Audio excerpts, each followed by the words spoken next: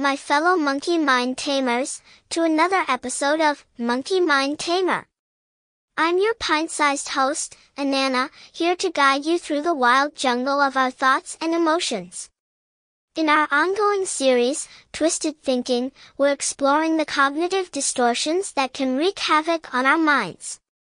So, grab your mental machetes, because today we're diving deep into the treacherous terrain of personalization. So, what's personalization, you ask? Well, imagine you walk into a room, and suddenly, conversations hush into an eerie silence. Your monkey mind jumps in, shouting, "They must be talking about me. I must have something stuck to my face." Oh, the power of personalization.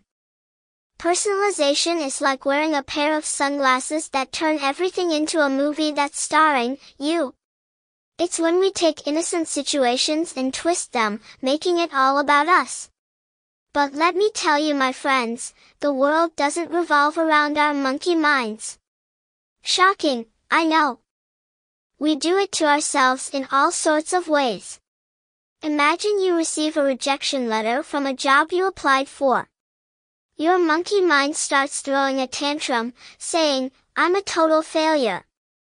They rejected me because I'm not good enough." But listen, my dear listeners, that rejection might have nothing to do with you. Maybe they were simply looking for someone with a different skill set or a secret ninja. And oh, how we love to personalize things about others too. You see your friend looking a bit down, and your monkey mind instantly screams, "They're upset because of me. I must have said something wrong." But hey, maybe they're just having a rough day, or they lost their favorite sock. Don't let your monkey mind play detective and jump to conclusions.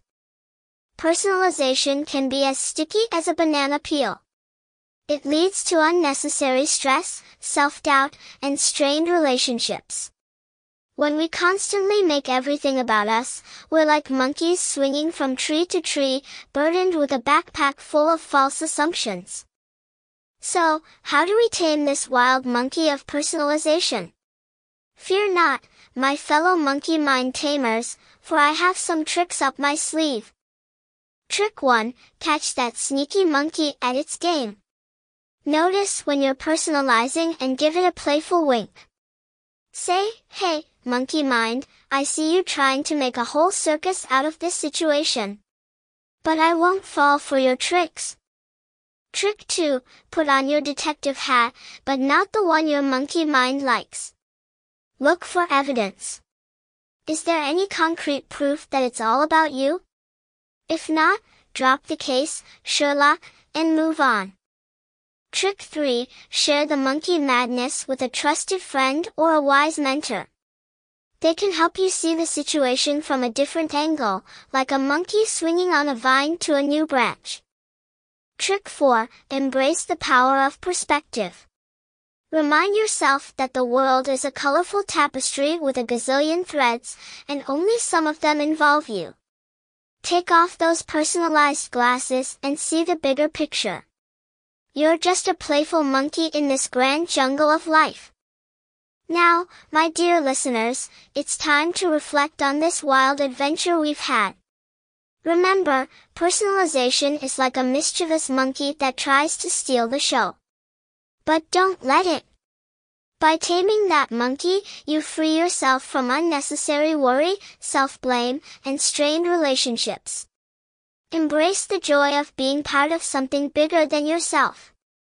And speaking of twisted thinking, get ready for our last exciting episode of the Twisted Thinking series. We'll dive into the treacherous waters of blaming others and ourselves, and how it keeps us stuck in the monkey mud. Stay tuned, my fellow monkey mind tamers. Until then, keep laughing, and keep being the amazing being you are. Please share this episode, and together, let's create a ripple effect of good vibes. Bye.